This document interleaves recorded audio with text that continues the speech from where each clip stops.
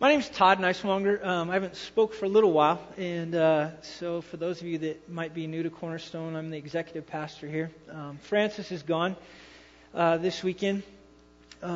Probably one of the scariest, and he'll probably suffer more than any other trip. He's in Australia. Yeah, and so. As he suffers down there, you might just want to keep him in prayer.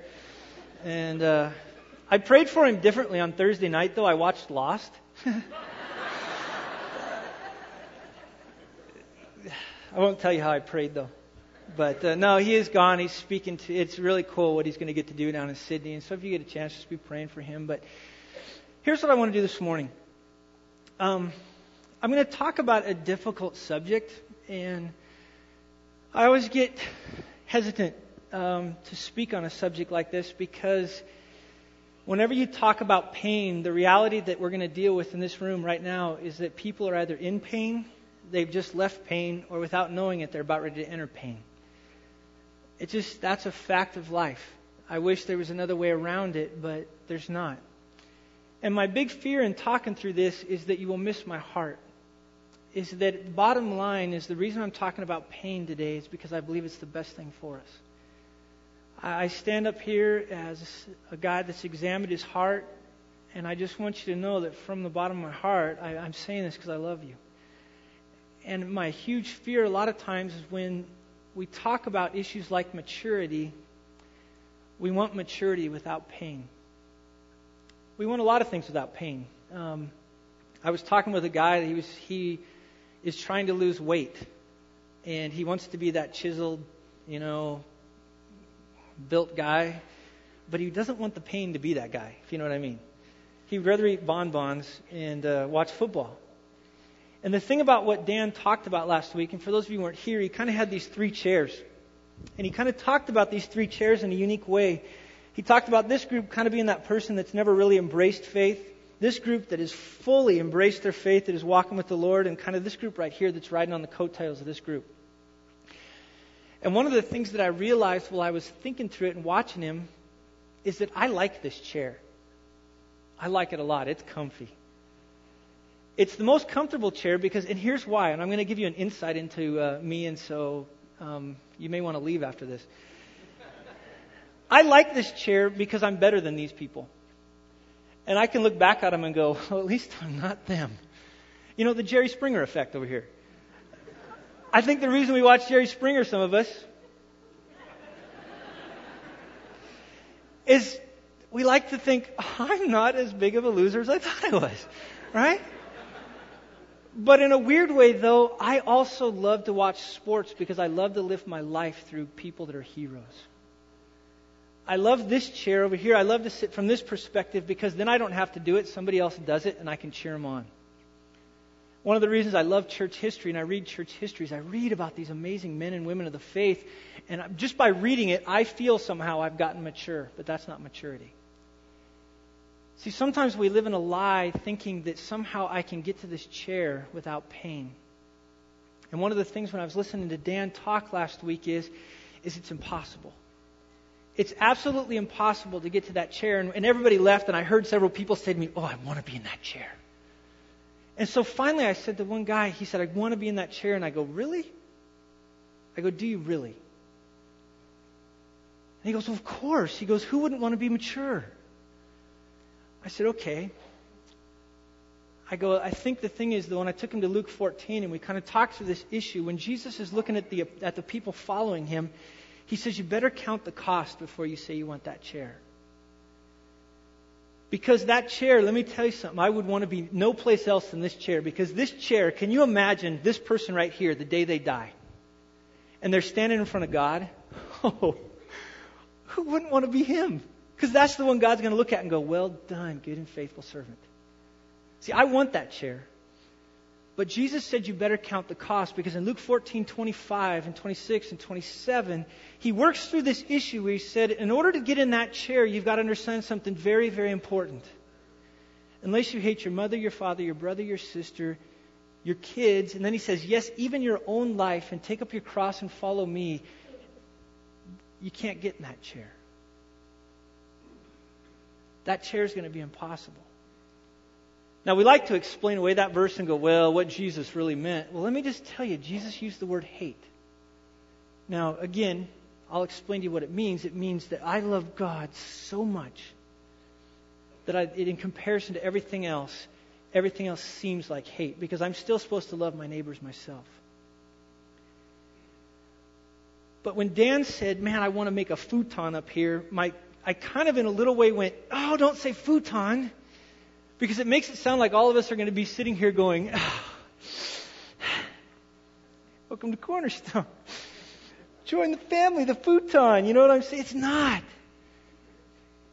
This chair right here, Jesus said, oh, there will be trials. And I would say to all of us in this room, are you sure you want to get in that chair? Now, there's a good side of that, which I love. Also in the book of Matthew, Jesus says, look, there's a perk to that chair. And he told the story about this treasure in this field in which this guy went and sold everything he had to get that field. And he told the story about this pearl of great price, and this guy that went and sold everything he could to obtain this pearl of great price. And let me tell you something. There will be nothing cooler in this whole world than the day that I stand in front of God, and I would nothing more than to hear, well done, good and faithful servant. Won't that just be amazing? It was true. It was real. It was worth it. Because this chair right here is worth it. But you got to decide today, are you sure you want to sit in this chair? Because I don't want to leave today, and the reason I'm saying this with absolute love is because I'm afraid that there are a bunch of people. Francis preached this little message called Lukewarm and Loving It. And I think we love this chair, don't we? Oh, it feels so good. I can sit and I can watch the losers on my left, and I can live through the heroes on my right. Go, Francis! Go build a building without a roof on it! Go, go, go, go, go! Come on, Francis, do the 50-50 thing. You can do it, man. We don't understand a clue what you're doing, but do it! Right? And so we sit over here and we do this. Forgetting the fact that this may not be a saving faith. I may just be living my life through somebody else. And the other scary thing is this. I was thinking about this. I might embrace that chair, but would I do it with my wife and my kids? See, the thing about this chair that's so fascinating is if I'm sitting here and all of a sudden I come to church at Cornerstone. Now, at church at Cornerstone, the thing about Cornerstone is you know we take lefts and rights faster than anybody on this planet. And that's why we love it. But our goal in your child's life is to get them to embrace this chair. Right now, our goal, whether it is your kid who is an infant, clear up through your kid that's in high school or college, our goal is that your kid, because we believe this is the best chair for them, our goal is to get them to embrace this chair. Now, the thing you got to understand about this chair, though, is it can freak a parent out. I'll never forget, man, the first time one of my kids in high school came home and told his parents he didn't think he was going to go to college because he thought what he needed to do was go live with the poor. I got a phone call quickly. What are you telling my kid to do? I'm not telling him to do anything. Your kid just decided to embrace this chair. We're telling your kid, you know what? Jesus taught that it's so important to love our neighbor even to the point that we would give our life for him. And our goal in the life of your kids and even in your life is to get you to buy into this chair so much and to buy in it so much and to believe it's such a pearl of great price and such a treasure in the field that you will sell everything you have. You will go overboard because you believe to sit in this chair is the most amazing place to sit in this planet, even in spite of the pain that it will cost you to live in this chair. Because the thing about pain that nobody understands till you're in it is that there is absolute joy in pain. And the other day I went over and there was a group of foster parents and they're thinking about doing the foster thing, and a guy raises his hand and he said, how in the world is it that you guys bring these kids into your home and then you give them up? He goes, that must hurt. And I go, yes, it does. It hurts like crazy that day that you poured your life into this kid and they come and you watch them get into this van and they pull away. But I said, you know what? That's not the point. The point is that it's right. The point is that when I lay in bed at night, even though knowing it hurt like crazy, you know when it's just so good that you've done the right thing? You've done that thing that matters. Even though it hurts like crazy, you've done the right thing. It hurts like crazy to do the right things in people's lives, doesn't it? If you don't believe that, parent, right? Oh, the first time my baby threw a fit. I was like, not my child. I'm sitting there going, what do we do? What do we do? You know, and everybody says, I'm a terrible pastor and I'm not a good kid. And out of nowhere comes Wonder Woman, a.k.a. my wife. And she's like, whoosh. And off that child went to help that child become more lovable. Pain.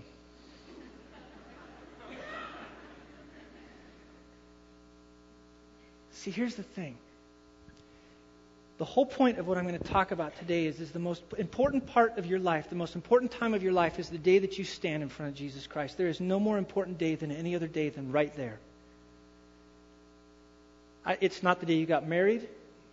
It's not the day that you had your first kid or your second kid or whatever kid. It's not any other day than the day that you stand in front of Jesus Christ. And I want to make sure that everybody in this room understands what it means to stand in front of Jesus Christ. And that's what Peter's going to talk about in 1 Peter 1. What he's going to do is he's going to lay out this idea of making sure that these believers understand that pain is worth it because pain prepares us for the day that we stand in front of our Savior. We can't go any other way is Peter's point. And so go with me to 1 Peter. Let me show you what I'm talking about. Open up 1 Peter 1. We're going to start in verse 3. And let me see if I can show you what I'm talking about with this whole issue of pain. 1 Peter 1. Look at verse 3.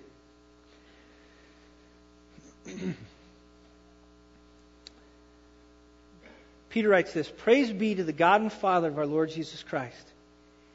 In His great mercy, He has given us new birth into a living hope through the resurrection of Jesus Christ from the dead, and into an inheritance that can never perish, never spoil, never fade, kept in heaven for you, who through faith are shielded by God's power until the coming of the salvation that is ready to be revealed in the last time.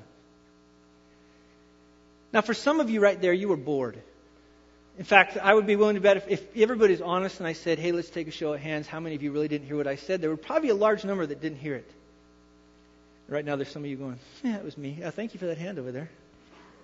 I'd like you to show you the most honest person in our church. Thank you, Patty. But here's my fear.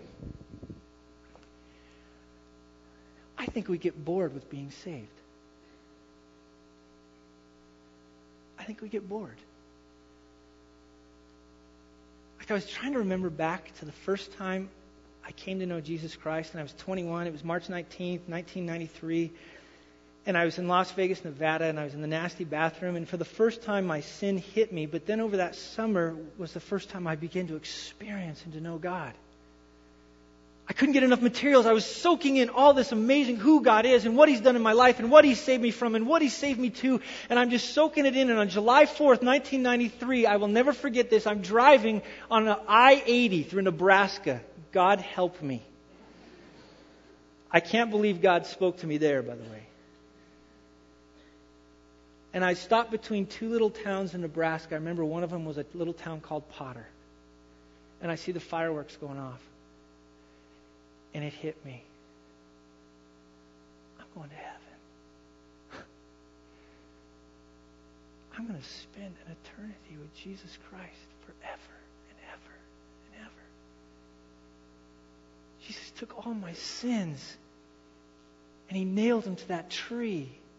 And I will never ever pay the punishment for what I'm owed. And I remember just thinking, oh my gosh, I escaped hell.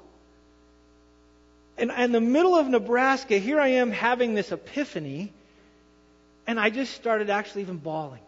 I'm like, no way. And as I was prepping this message and I was reading what Peter was writing about, I am sad to say that I don't get as excited as that night. Because in verse 7, he's going to say something extremely fascinating. Verse 6. He's going to say, in this you greatly rejoice. He's going to say, look, in this, and he's going to call all the way back to verses 3 through 5, in this idea that you were a person that was bought, that was taken out of the slave market of sin, that everything was owed to you, was eternal punishment. God took that punishment upon himself. He gave you new life. He gave you everything that was owed to Jesus Christ. You now received, and you're now called a child of God, and soon to spend eternity with him forever. You are kept solid. It says you're kept in heaven by God. Okay, that's pretty good security. That whole heaven God thing, I don't think anything's going to rip that apart. And he says, in this you greatly rejoice. And I love that word. That word is absolutely amazing. It's this Greek word, agaliao, which literally means to smile from ear to ear. It means to jump for joy. Here's the question. When's the last time you just started jumping because you were saved? You ever thought about that? If that is the most important thing in my life, if that is the number one, the most important thing in my life, when is the last time that you honestly went, yes! Walked up to somebody, you wouldn't believe this. Okay, I was going to hell. And now I'm going to heaven. Do you get me, man? And to get all excited. I mean, freak each other out today when we leave the service. Like, don't hug me. You know how I feel about hugs. Go hug other people. Give them a huge hug and just say, I was going to hell. And now I'm going to heaven. You wouldn't believe this. I'm a child of God. Secure forever. And Peter says, you've got to understand that if you're going to understand the plan of God in your life when it comes to pain. Because if you don't believe that God is out for your good, you're going to always question why God is doing what He's doing in your life. See, somehow we have this idea that God saved me, but then He doesn't continue to have what's best for me in mind. God, I know you ripped me out of the throes of hell, but at this point in my life, I'm going to question really what you're doing. You ever thought about how silly that is? And Peter wants to make sure you've got to understand this. Before I move on, before I tell you the rest of this, do you believe that if God sacrificed His own Son on your behalf, that He will go all the way, anything it takes to make you what you need to be? Even if it means pain. And he's going to get into that. And he says this. He's going to come into it in verse 6. He's going to say this also. He says, look, in this you greatly rejoice, though now for a little while you may have had to suffer grief in all kinds of trials. Now the words that he's going to use in there are kind of deceptive in the NIV. So let me see if I can break it down for you. If you have the ESV, it should read, and they actually catch it just right. It's as was necessary. What he's talking about in here is that literally the trials that God brings into your life are absolutely necessary. They're key to who you are. And he used this as this idea of these all kinds of trials with this idea that God has this gigantic bank of tools with which to choose from to pull out, to bring into your life the right things at the right time to accomplish the right task in your life. And God will use them. One guy put it this way, it's almost like God has all these colors, and He's grabbing these colors, and He's putting them into your life in all kinds of different faceted ways to paint the tapestry of your life, to make your life the beautiful design that He designed it to be. And a lot of times I think we think in our head that somehow if God uses pain, He must be confused. Right? Don't we? Come on, admit it, you think it. Why would God give me cancer? Why would God give me this disease? Why would God allow my divorce? Why would God allow my spouse to die, my child to die? Why would God, and fill in the blank, why would God allow natural disasters to happen? all these questions flood through our head when we have to deal with them, with this reality that if you don't bank on the hope that God is in it for your good, that if He was willing to go all the way with His Son, that even in the midst of your pain and trials, God still has in it that He wants to do what is for His glory and your good. And He's going to do whatever it takes. And that scares me on one level. I was trying to wrestle through it, and I looked at my wife and I said, what is the thing that scares you the most? And she said, to be honest with you, I am so scared that I might get raped. And I looked at her and I said, what if God would allow that to happen to you for His glory and your good? And that freaked her out.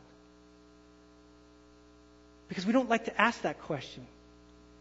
When we have a baby inside of the womb, we don't like to ask the question, what if God is going to choose to give me a child that isn't what our society deems as the perfect child? What if? See, all these questions that go through our head, the key to this passage is understanding it is necessary. And God is going to allow whatever it takes to come into your life to change you into the person that He wants you to be. And we have to grapple with that. Well, I think that forces us to two questions. First one is when God designs, is it really necessary? Go with me to 1 Peter 3:17. Let me show you something in there. Is it necessary?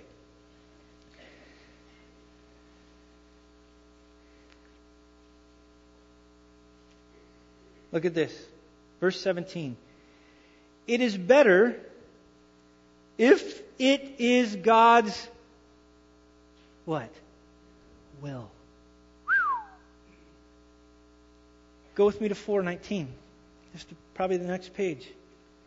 So then, those who suffer according to God's will. Suffering is a part of God's plan. In fact, the ultimate suffering happened in Isaiah 53 when we talk about this idea that it was the will of God that who would suffer? Christ. It was all part of the plan. It was part of the plan that people would suffer, that His Son would suffer. But that in it, the thing we have to again go back to is, do we believe it's for God's glory and our good? Because if I don't believe that, the rest of everything I'm going to talk about makes no sense. That's the first question. Here's the second question. Does God really will for pain for us? And I've wrestled through this one for the longest time. In fact, I've spent the last 9 months wrestling through this very issue. Does God really will for pain in our lives? And the only thing I can come to is the answer is yes and the answer is no. See, there's some kinds of God's will there's sometimes in God's will that He does allow uniquely for us to sin. And in James 1:13 it talks about this fact that God, however, is not the author of our sin. See, there's some things that come upon us that are not uniquely enforced by God, in the sense that if I choose to have sex outside of marriage and I have a pregnancy, well, I can't blame that on God. That was my choice. That was my stupidity. But yet uniquely, I've got to believe, though, that even in the midst of my stupidity, as a loved one to God, He's still going to work this for His glory and my good. People have done all sorts of things. Well, what about my affair? What about me choosing I've dealt with kids that use drugs that later on have ramifications in their life that are serious. And the thing I look back to Him and I say, well, God didn't make you do that. But in the midst of this, do you trust God to take what you messed up and to be used for His glory and your good? The answer is also yes. I was thinking through that one. He allows it because He has bigger purposes. People always ask me the question, how could a God allow for people to die in gigantic catastrophes? How could a loving God do that? It would be better off that they were never born. And I looked at him and I said, you're right. For them, that's true, but it's not about them. It's about God. See, God will do whatever it takes to make sure that in our lives, He is preeminent. and even on difficult issues of immense pain that goes on around the world, even what's going on in your life right now of possibly being left by a spouse and divorce or cancer or all these different things that come and they bombard us, is uniquely there's this loving Father that has brought it into our life for this grander purpose. And this is why I like it. The world doesn't have this. You ever thought about that? How miserable to go through cancer and to not be saved. How miserable to be in a divorce and to not be saved. How miserable to watch a loved one die and to not be saved, because then there is no purpose. But the greatest thing in the world to know is that no matter what comes into my life, as it was necessary, it is God's will uniquely that this would take place inside of my life.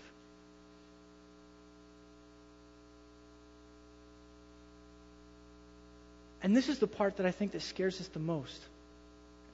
Because there's this little thing inside of us saying, I don't want that. I'm sitting here in this chair. Oh, you don't understand.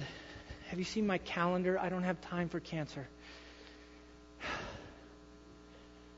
I don't have time for difficulty in my marriage. I don't have time. And the beauty of God is He is the creator and the master of the universe, and He'll say to you, I'll give you time. Because go with me to 2 Corinthians 1. I want to show you something. It's something that's so cool the way Paul works through this. 2 Corinthians 1. Paul's wrestling through this issue of suffering.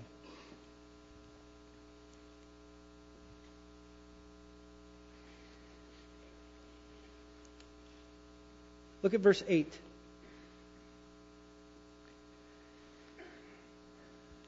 We don't want you to be uninformed, brothers, about the hardships we suffered in the province of Asia. We were under great pressure, far beyond our ability to endure, so that we despaired even of life. Indeed, in our hearts we felt the sentence of death. But this happened that we might not rely on ourselves, but on God who raises the dead. Do you see that? You know what God's going to do in your life? And it's the most loving thing He can possibly do. He's not afraid to rip everything out till all you have left is Him. He's not. Because He knows He's enough. He knows it. We clamor to our job. God, if you ever got rid of my job, He might just go, you're fine. God, if you got rid of my wife, you're fine. My kids, my money, whatever it is, and God says you're fine. Let me show you something. Could you throw those quotes up on the screen for me, please? I was reading The Problem of Pain by C.S. Lewis. And in it, he argues through this issue that we're talking about. He says, God has paid us the intolerable compliment of loving us in the deepest, most tragic, most inexorable, relentless sense. Meaning, I'm sorry to tell you, but God loves you a lot. Go to the next slide. And it's natural for us to wish that God had designed for us a less glorious and less arduous destiny. In other words, don't love me that much. But then we are wishing not for more love, but for less. Go to the next one. You asked for a loving God, you have one. But He will make you lovable. To ask that God's love should be content with us as we are is to ask that God should cease to be God. Because He is what He is, His love must, in the nature of things, be impeded and repelled by certain stains in our present character. And because He already loves us, He must labor to make us lovable. Go to the next slide. When we want something other than the thing God wants us to be, we must be wanting what, in fact, will not make us happy. Go to the next slide. Love may cause pain to its object, but only on the supposition that the object needs alteration to become fully lovable. In other words, God as God has X-ray vision, and He's going to look into your life, and He's going to find exactly the weaknesses, the unlovable aspects of who you are. He's going to choose this tool of multicolored trials, and He's going to bring them into your life because He loves you so much. And it's going to hurt. See, in verse 7, he uses a pretty interesting analogy. He talks about gold being refined by fire. And the whole point of gold being refined by fire, he uses this unique verb to kind of explain it, is that when it gets heated up to the surface comes the impurities, and they keep moving away the impurities over and over and over. And the more they remove these impurities, the more and more valuable the gold becomes. And the goldsmith just keeps heating it and heating it and heating it and heating it and removing impurities and removing impurities and removing impurities and removing impurities. Why? He does it because He's testing your faith.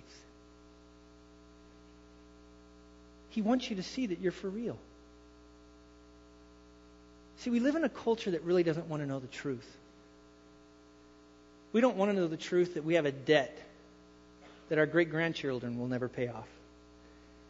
We live in a world that really doesn't want to know the truth of the sin that's going on inside of our culture. We live in a world sometimes where it's like, if I have cancer, I really don't want to know about it. If my kids are doing drugs, I'm better off being ignorant. It's all these things where really, the scary thing about it, and this is what my wife confessed to me. She goes, Todd, bottom line, I'm afraid that when the trial hits me, I won't stand because I don't have true faith. And I think that's a fear for all of us. But remember in Job, and by the way, worship team, don't come up. I kind of just had an extra thought. When they heard Job, they were supposed to come in there. So, Matt, if you hear me, don't come in. But in Job, the unique thing about him is that God was going to show Job off to the whole world. Both the physical world and the angelic world. I mean, can you imagine if Job knew what God was doing at the time? Hey, you see my servant Job? I think you can put him through almost anything. He's going to stand. If Job was there, he would have been like, hey, woohoo! Do I have a little say in this? What's going on? What this whole take my family? Give me boils? Take my wealth? To which God knew the reality of Job's faith. And God was looking at Satan and going, go ahead. Do your best. You're not going to get him to sin. Go on, Satan. He was going to show off to Satan and the world, and even he was going to go show Job for himself. See, Job, I told you so. I told you that your faith was legit. Because later on in this verse, in verse 7, he's going to talk about this. In fact, go there with me. Look at verse 7. 1 Peter 1, verse 7.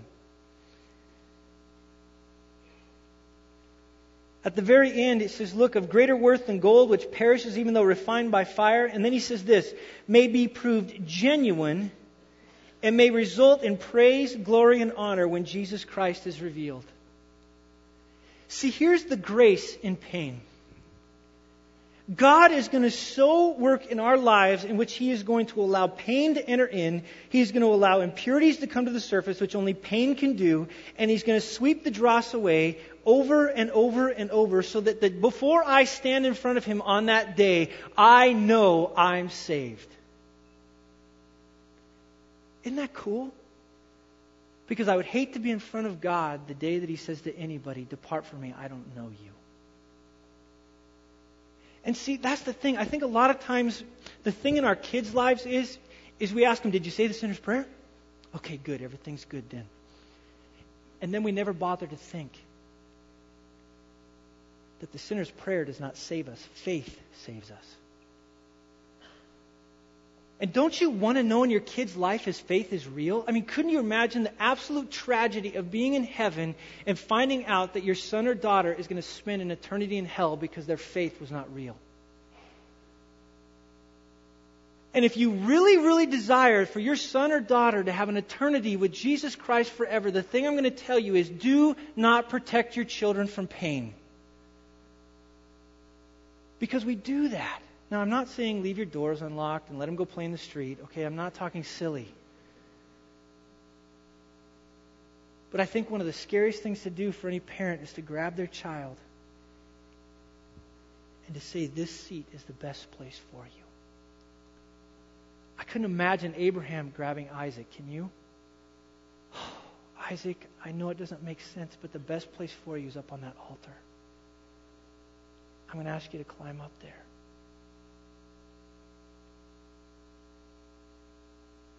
I think there's nothing scarier than looking at a wife and saying, honey, I know this doesn't make any sense,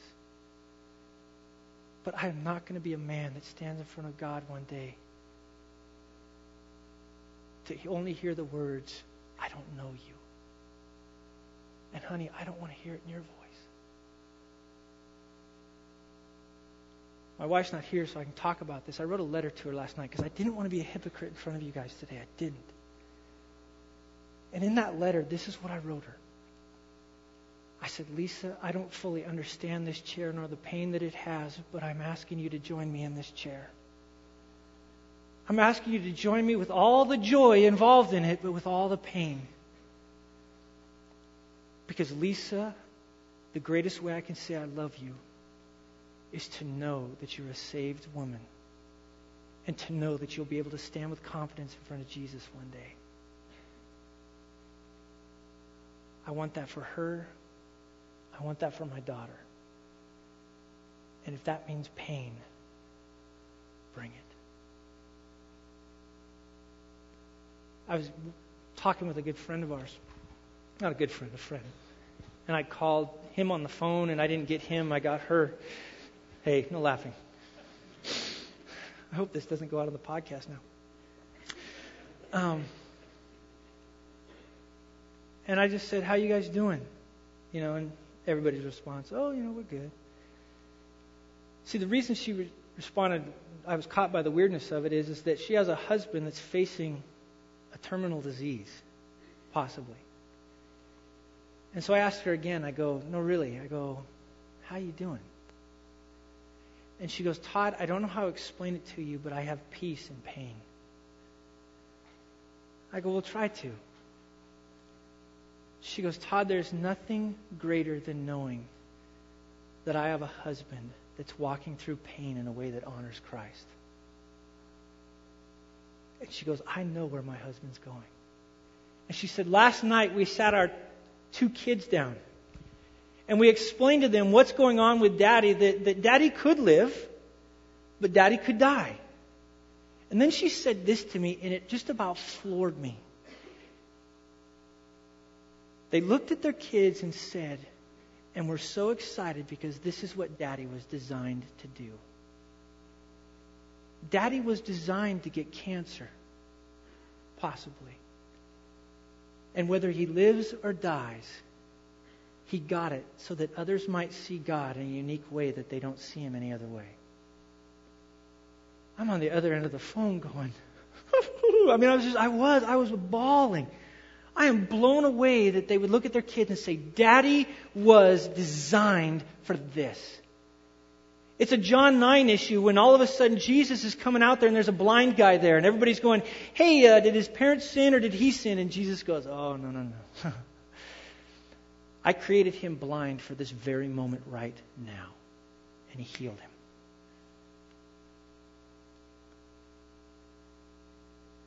Now, I don't want to leave on a downer. This is how I want to leave. Job sang a song in Job 1 that was so cool. God had just taken away everything from him, and Job was just standing there with nothing other than his own health. And he said this, look, naked I came, naked I'll return. And he says these unique words, blessed be the name of the Lord. Like, I want to be at a point in my life where I am so excited about what God's doing, in spite of the pain, that I will say, God, I don't have a clue what you're doing right now, but blessed be your name. Because you're a good God, a God that loves me, that went all the way to the cross for me, and therefore because you love me that much, I know you're not going to love me any less the rest of my life. And the other thing is this, he uses this idea of it being a short time, these trials that are brief. I was talking to my grandfather on the phone, and I don't know how much longer my grandfather's going to live. His words were, if you want me to see your granddaughter, you should probably bring her quick. But while I was talking to him, I heard a man in his 90s talk about how life went like that. He was 18, then he was 30, and now he's 90-something. But then I heard words off my grandpa's mouth that I couldn't wait to hear. He goes, "It's time to go home." Yes! Go home, Grandpa! Get out of here! Go be with Jesus. Go, I know you love the Lord. I've watched you sacrifice and give like no other people I know in my life. Go see Jesus. And oh man, Grandpa, when you stand in front of God, well done, good and faithful servant. I want that in my life. I want to be a man like my grandpa. I want to know when I'm laying on my deathbed that I am going to see Jesus. I don't want to be a guy that sat in that chair and wonders, was my faith real? And so we're going to stand up and sing, and you can go ahead and come out now, worship team. I totally went different.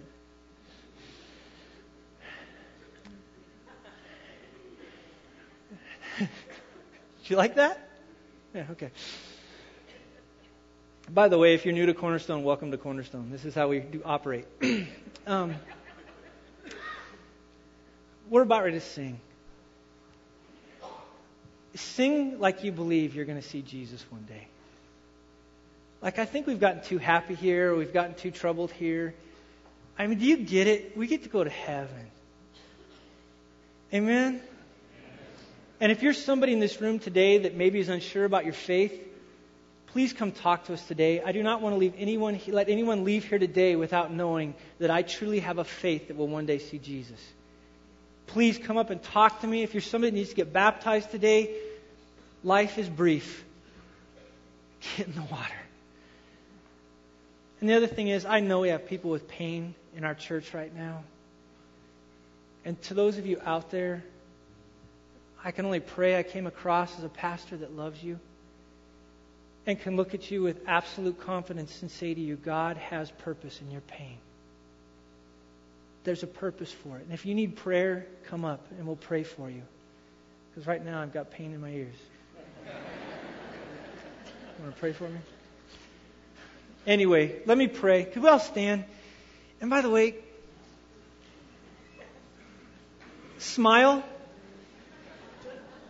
Smile. Freak people out. We're going to heaven. Like, have people walk up to you and just say, "Oh."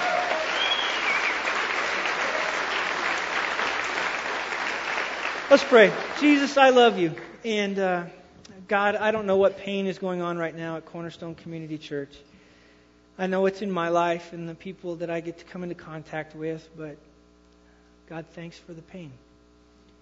God, thank you so much that you're using it to conform us to the image of your Son, Jesus Christ. Thank you so much that you're using us to remind us that we need you and only you. Thank you so much that in this pain you are ripping away everything about this world that we cling to, so that we might only cling to you, so on that day when you call us home, our only expectation is you. Thanks for this precious group of people, Father. Thank you so much just for their desires. Thank you for the way that they're here today and desire to know you and love you more. And God, I pray you would do a miracle in the lives of people. I pray you would work in such a way that all of us clamor and cling to that first chair in absolute joy in spite of the pain. We love you so much in your precious name. Amen.